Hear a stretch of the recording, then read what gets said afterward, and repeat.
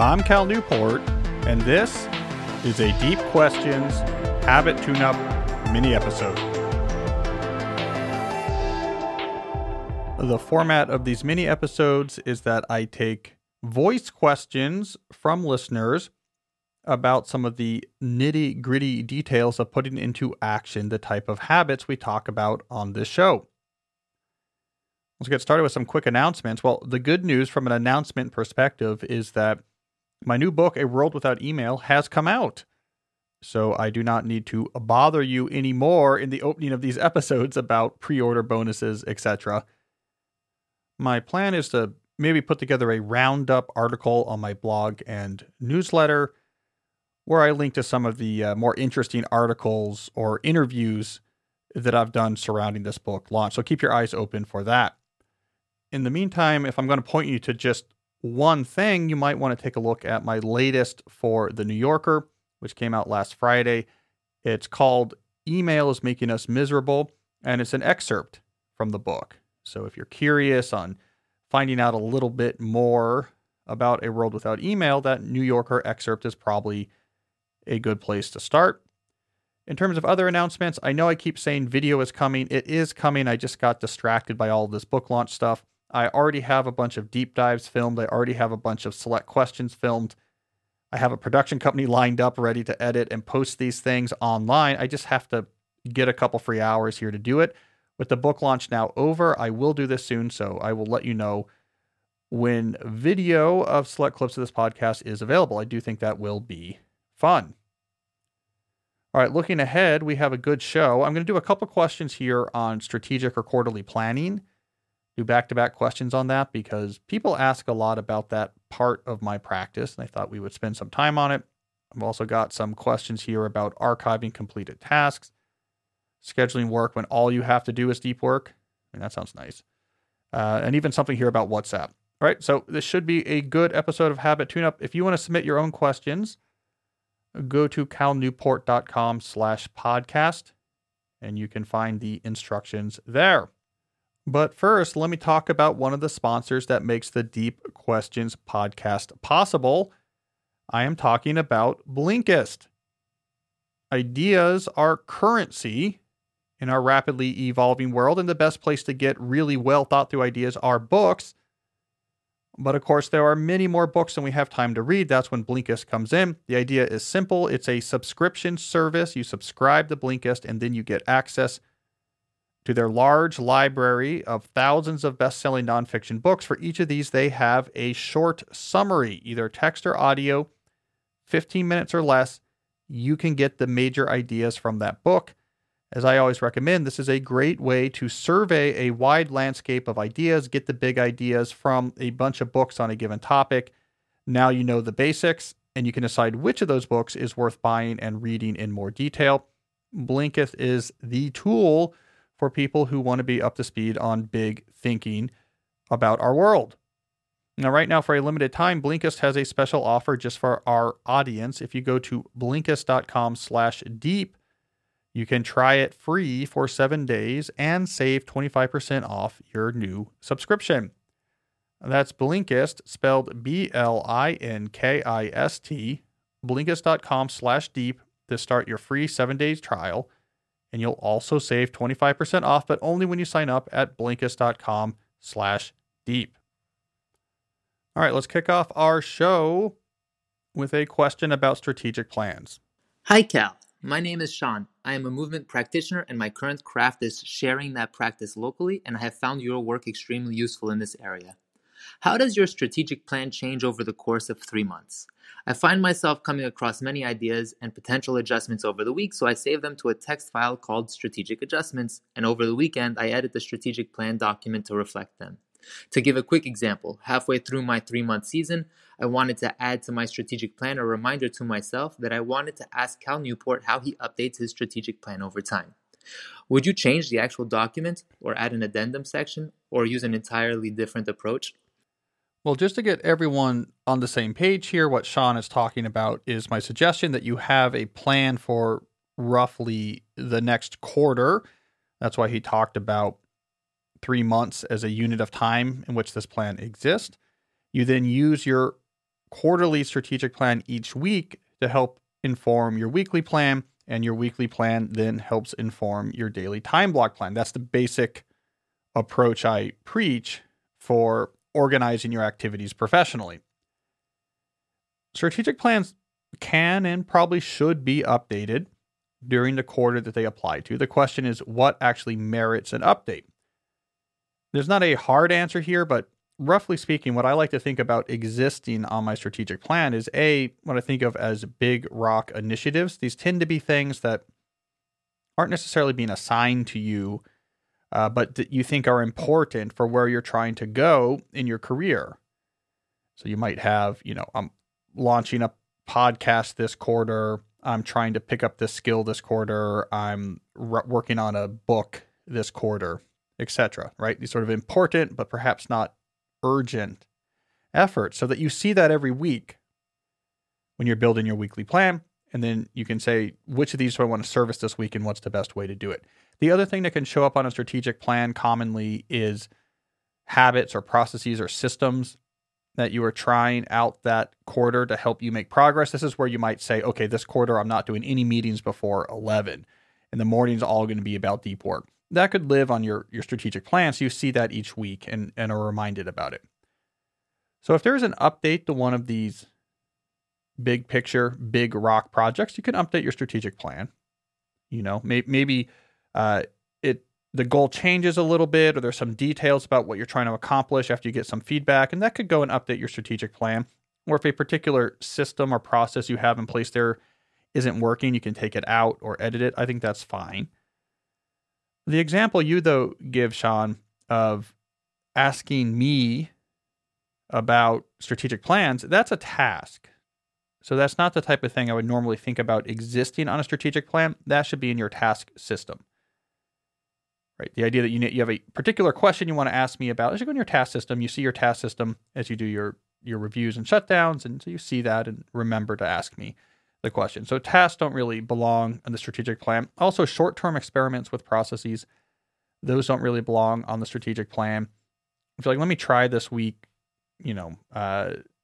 doing email just at noon, or you have some idea that is really experimental. You're not ready to say, this is what I'm doing for the whole quarter. That could really, put a reminder of that in your task system. When you build your weekly plan and review your task system, you see that reminder and you just put it in your weekly system. Let's experiment with this new idea this week and see if we like it. Right? So there should be some relatively high bar to pass for a process or system or habit before it makes its way into your strategic plan, where it's sort of being locked in as to this is what we're really trying to do this quarter. So again, there's no hard and fast rule here, but I hope that, Sean, gives you some clarity about what belongs in the plan and therefore what updates you should expect and what probably belongs somewhere else. All right, so let's piggyback this question with one more about a similar topic. Hi, Dr. Newport. This is Dennis from Germany. I have a question regarding quarterly planning. So as a project engineer, I'm confronted with projects that pop up sometime and are due in the next 2 to 3 weeks. So I don't usually put them on my quarterly plan because they're just popping up.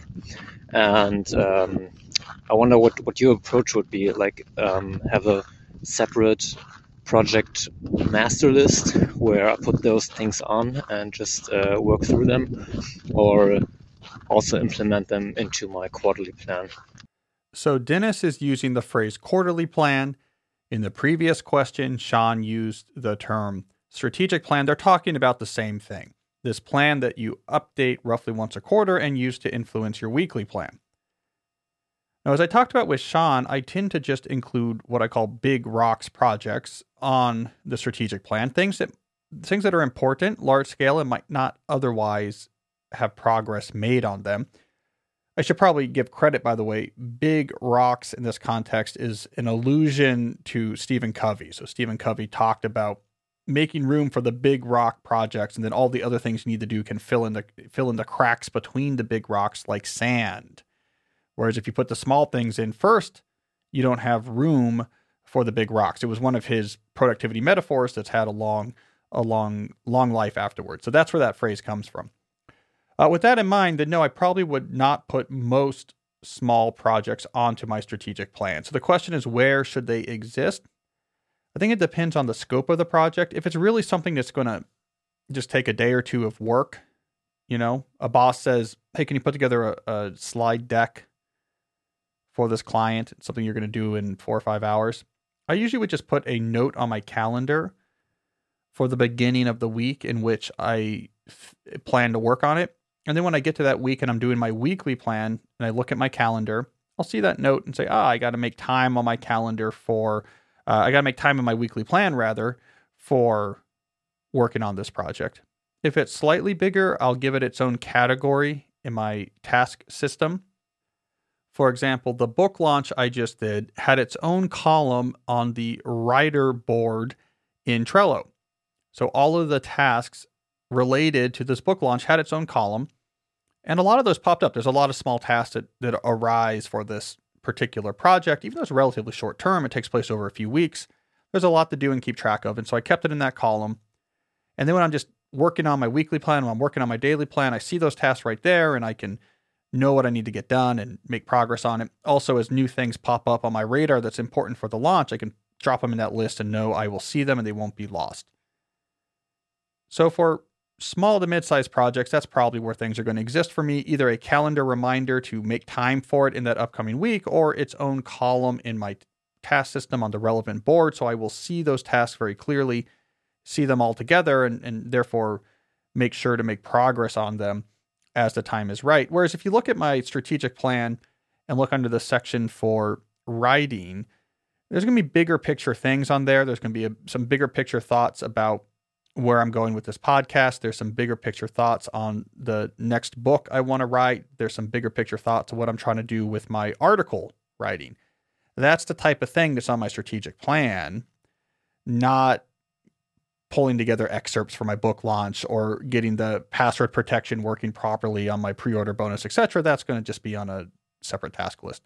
All right, so I hope that, Dennis, clarifies things for you. And by the way, I appreciate the fact that you were walking when you asked that question, because what's the benefit of having this moment of forced remote work if we can't do more of it outside or in other types of more aspirational contexts? So good for you. All right, let's do a question now about task archiving. Hi, Cal. My name is Melanie, and I work in a corporate supply chain environment. I've been using a blended method of GTD and your techniques to manage my day job, my personal life admin, and writing a novel outside of work. I found a lot of your techniques very helpful. My question is about archiving completed tasks and projects. I know you talk about reviewing your time block planner, but this is more about logging all of the discrete tasks that I've finished. Should I archive them? How should I do it? I'd like to have a searchable log of what I've done and when, but I fear that I'm making my archival system so complicated that I'll stop using my whole system altogether, or that I'm tinkering with archiving as a way to procrastinate doing actual work. Well, this is an interesting question because it's a behavior I don't really do. So I don't have great best practices to recommend here. I don't archive my completed tasks, but I could understand why in some contexts that might be important. So in some professional contexts in particular, maybe you need to have some record of, this got done and this is when it got done. So if that is true for your context, then I could imagine that archiving would be important. I would probably focus on friction reduction with such a system. What's the absolute quickest way for you to keep track of what you did and when you did it?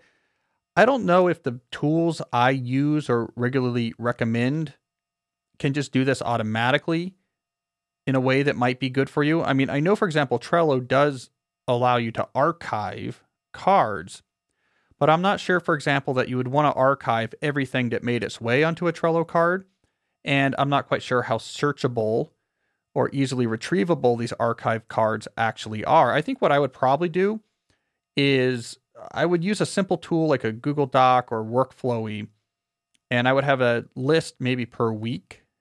So in Workflowy, I would just have like the dates and then an indented list under the dates for the week. And in a Google Doc, I would just write it in bold, the dates for the week, and have a bullet point list under it. And I would probably manually add the tasks that I think need to be documented. I would do date and quick description.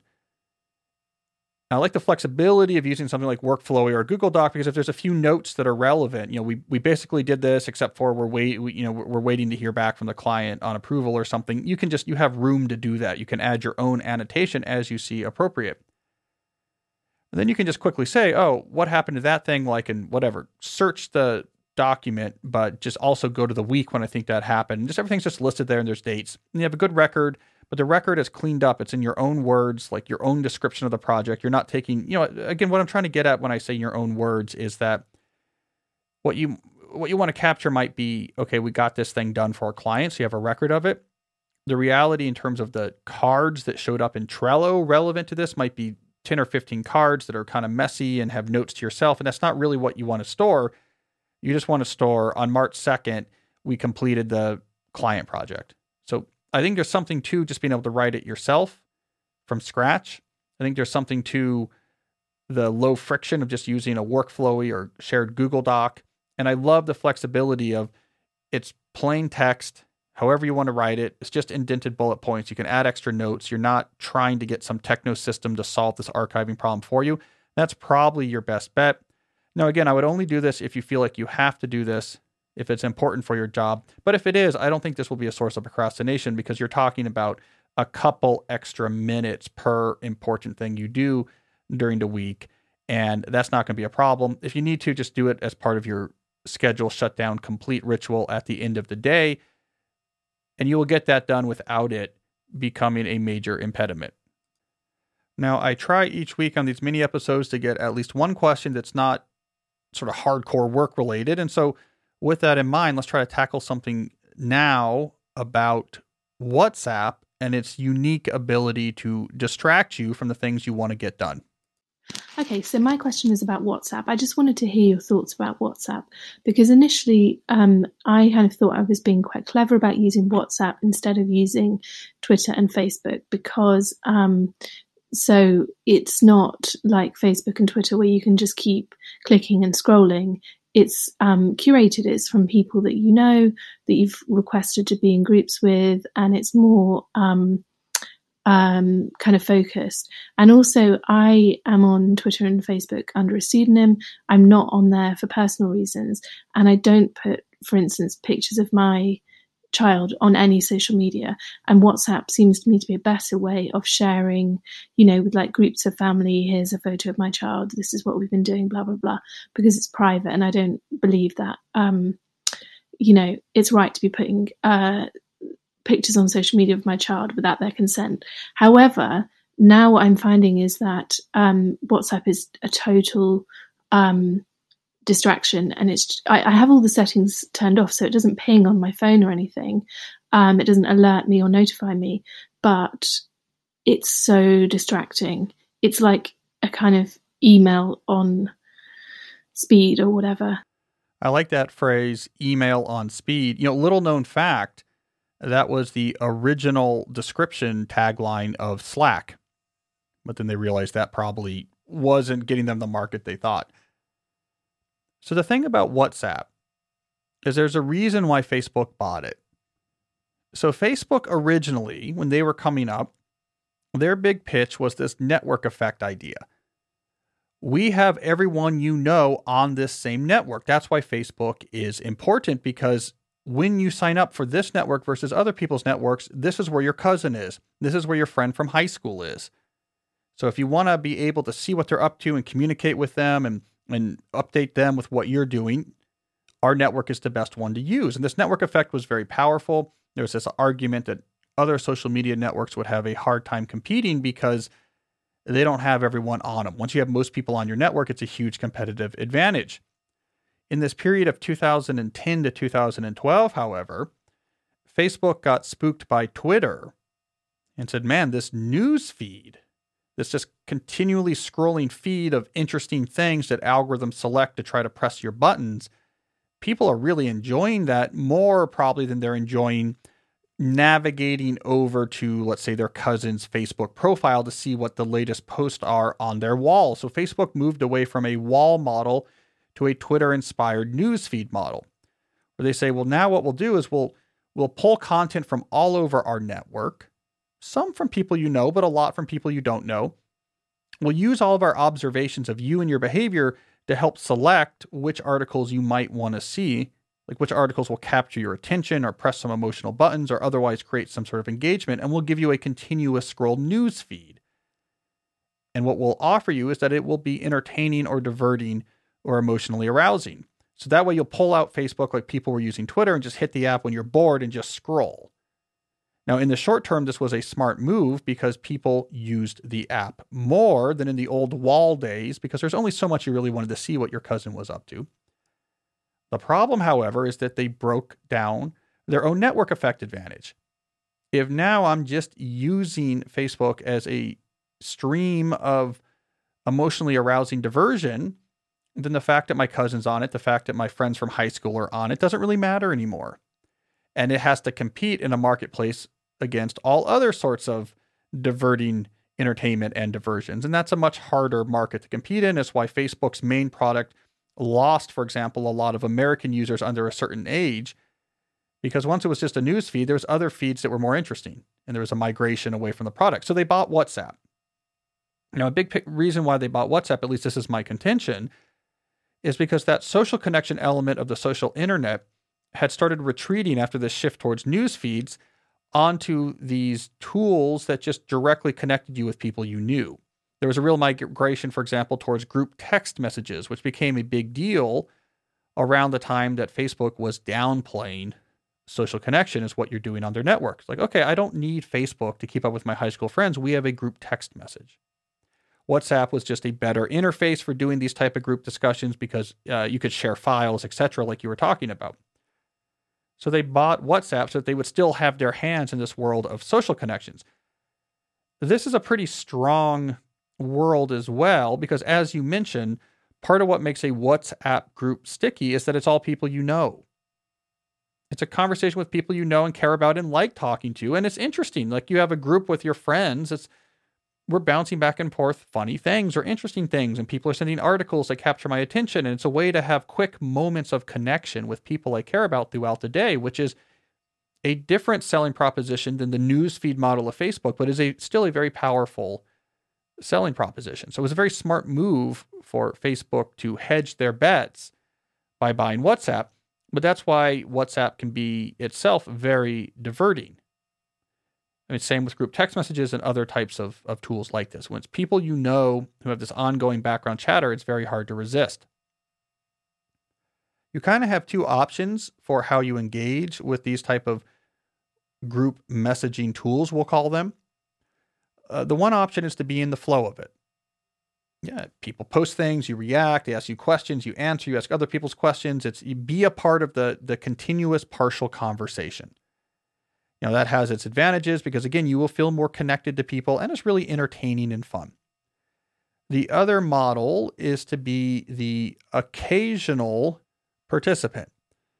Once or twice a day, you jump onto these groups, you see what's going on, you kind of respond to people, you post some things, you have some back and forth for the people who happen to be online at that time, and then you're gone.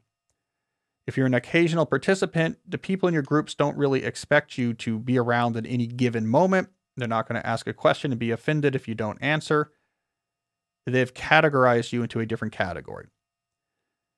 Now, of course, the cost of being an occasional participant, as opposed to someone who's involved in the continuous partial conversation, is it's less connection, right? You might be a little bit out of the flow of this. You might feel a little bit less connected. There's a little bit more isolation. You don't have that comfort of, I just have this chatter going on all day with people I know or care about. But here's the thing. For most people, that's what you need to do.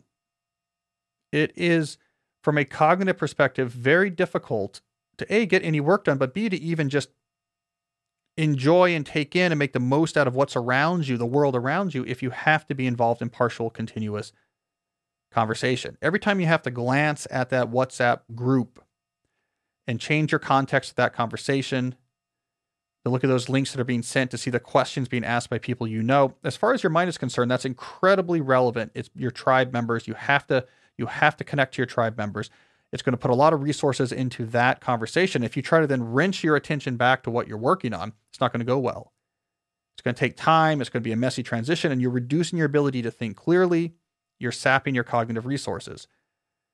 So I don't want to downplay the difficulty of shifting from the continuous partial conversation model to the occasional participant model, but it's what you probably need to do, and it's what most people probably need to do.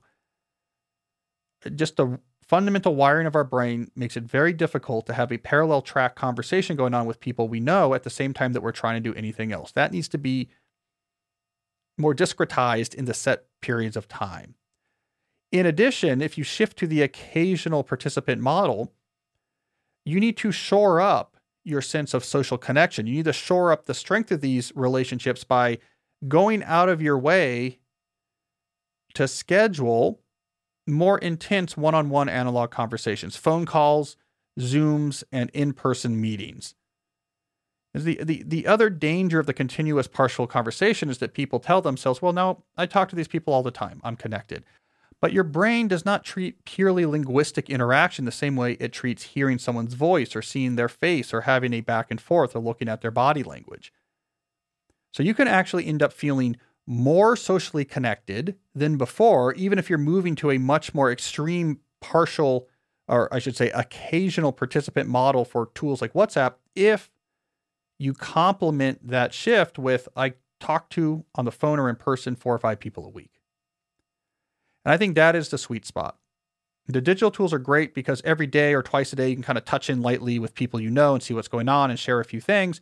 And then you couple it with a concerted effort for real conversation, analog, be it on the phone, Zoom, or in person.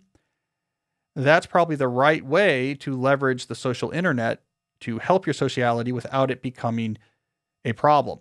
The only other word of warning I'll give is that this transition for some people from the continuous partial conversation model to the occasional participant model can be rocky, because at first people are upset that their expectations are being defied. They're used to you always being involved, always answering their questions, always talking back. And when you stop doing that, it can catch their attention. People might get upset. People might think it's accusatory. Don't preach. Don't over-explain yourself. Just apologize. Yeah, it's a busy day. I haven't been on WhatsApp that much. I have a lot going on. Just apologize without explaining. People will adjust their expectations pretty soon, and you'll be in the clear.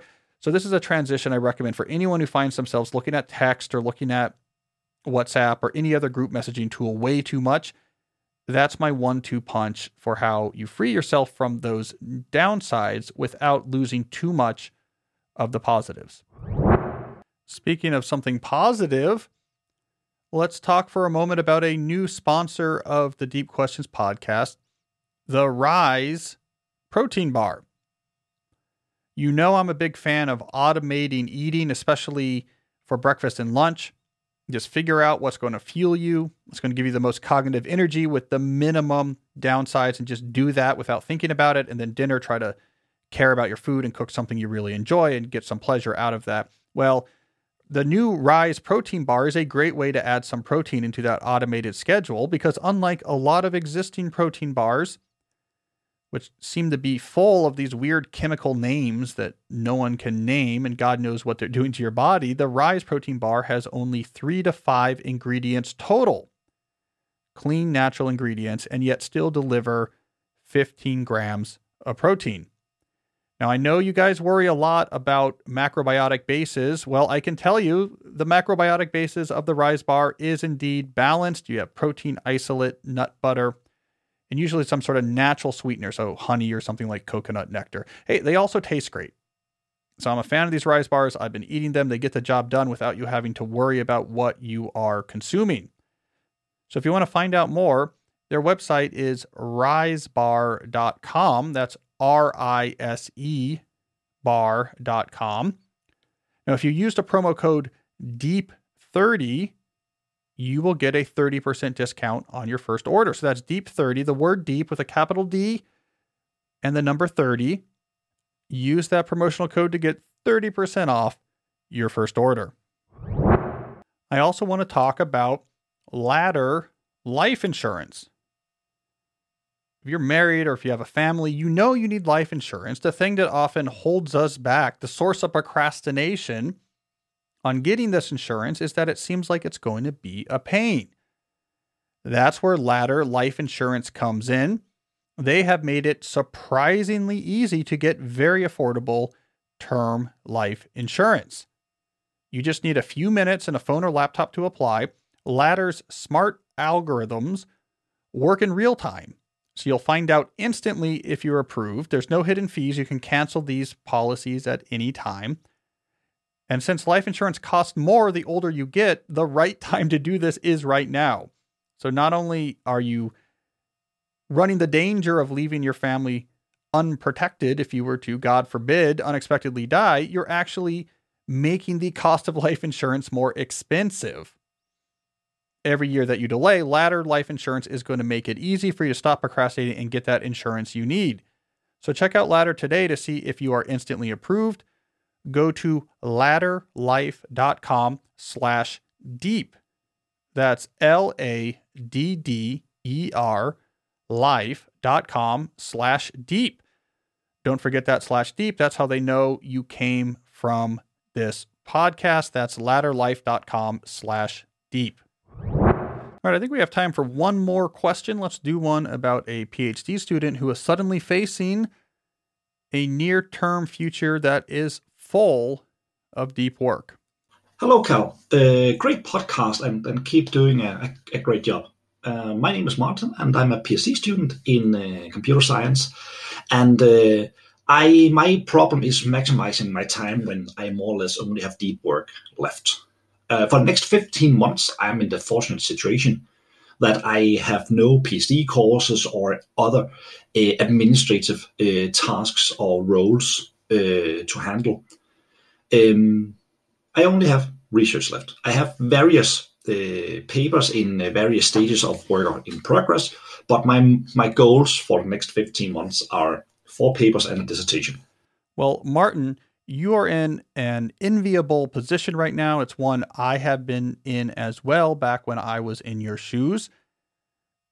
Put simply, you probably are just not going to have to work as much as you're used to just in terms of raw total hours over those next 15 months. I think what I would suggest is get started right away with a deep work session, first thing in the morning. Kick it off with a walk if you can, helps clear your head and get you going. Take a break at some point midday, check in on your email or do some administrative tasks and do another early afternoon session. Most days you could be done by 2, maybe 3, depending on how early you stop. And be like, that's a good amount of deep work. There's only so much you can do a clear shutdown and take advantage of this fact by living to your fullest in the time after that shutdown, doing other types of things that make life good. It's a good time to get your deep life figured out, to get interested, to read deep books, to overhaul your deep life buckets, etc. Right? For the rest of us who are in busier stages of our life, you owe it to us to really take advantage of the lack of busyness. Some days, of course, you'll work much more. So like if you get on a roll on a paper, you might blow through that afternoon break and go into the evening. If you have a deadline for a paper, it might be a late night, etc. But just in general, think of it as 2 good blocks with a break in between. And then really living up life outside of those times. That is what you need to do again and again and again to get good, deep work accomplished.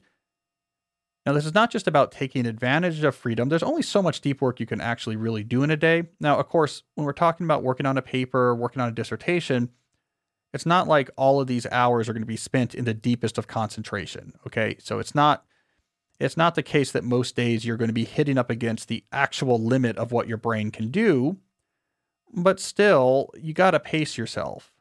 If you're going to be thinking hard on things for a year and a half, you want to pace yourself on that hard thinking, and a schedule like this will get it done. I mean, I'm thinking back to my own experience. When I was working on my dissertation, I was organized the same thing. I'd work every day on that dissertation and papers. I would only take up so much time. I was blogging 3 days a week as well, because again, I had a lot of extra time. I also wrote a book unrelated to my dissertation simultaneously with working on my dissertation. That's because of what I'm telling you here. This sort of 9 to 2 gets the job done when all you were doing is the deep thinking. And so don't be scared of that reality. You're not being lazy. It's the beauty of a period in which you're doing pure depth. And I really do also want to emphasize make the most out of the other time you have. I had a lot of intellectual self-development pursuits I was doing simultaneously with this period of my life when again, there's only so many hours that could be taken up working on things like academic papers in my dissertation. I got really into, for example, reading the Great American Transcendentalist. I would do a lot of reading by the Charles River because I thought that was a romantic place to read these thinkers who sort of were in that same general geographic milieu. So I got really into that. I spent a lot of time outside. I worried about not getting enough sun in the Boston winters when I was at MIT. So I would spend my middays outside. I'd go for runs regardless of the temperature. I'd bring my dog Bailey with me. We'd do calisthenic workouts on some of the barges, the floating docks that they had out into the Charles. We'd clear the snow off to do our push-ups and sit-ups. So there's a lot of things I was doing during this period with all this other free time that remained. I was very aggressive about let's make the most out of it. I think that's really important. I also think it's really important to keep plugging yourself into your academic community outside of your obligations.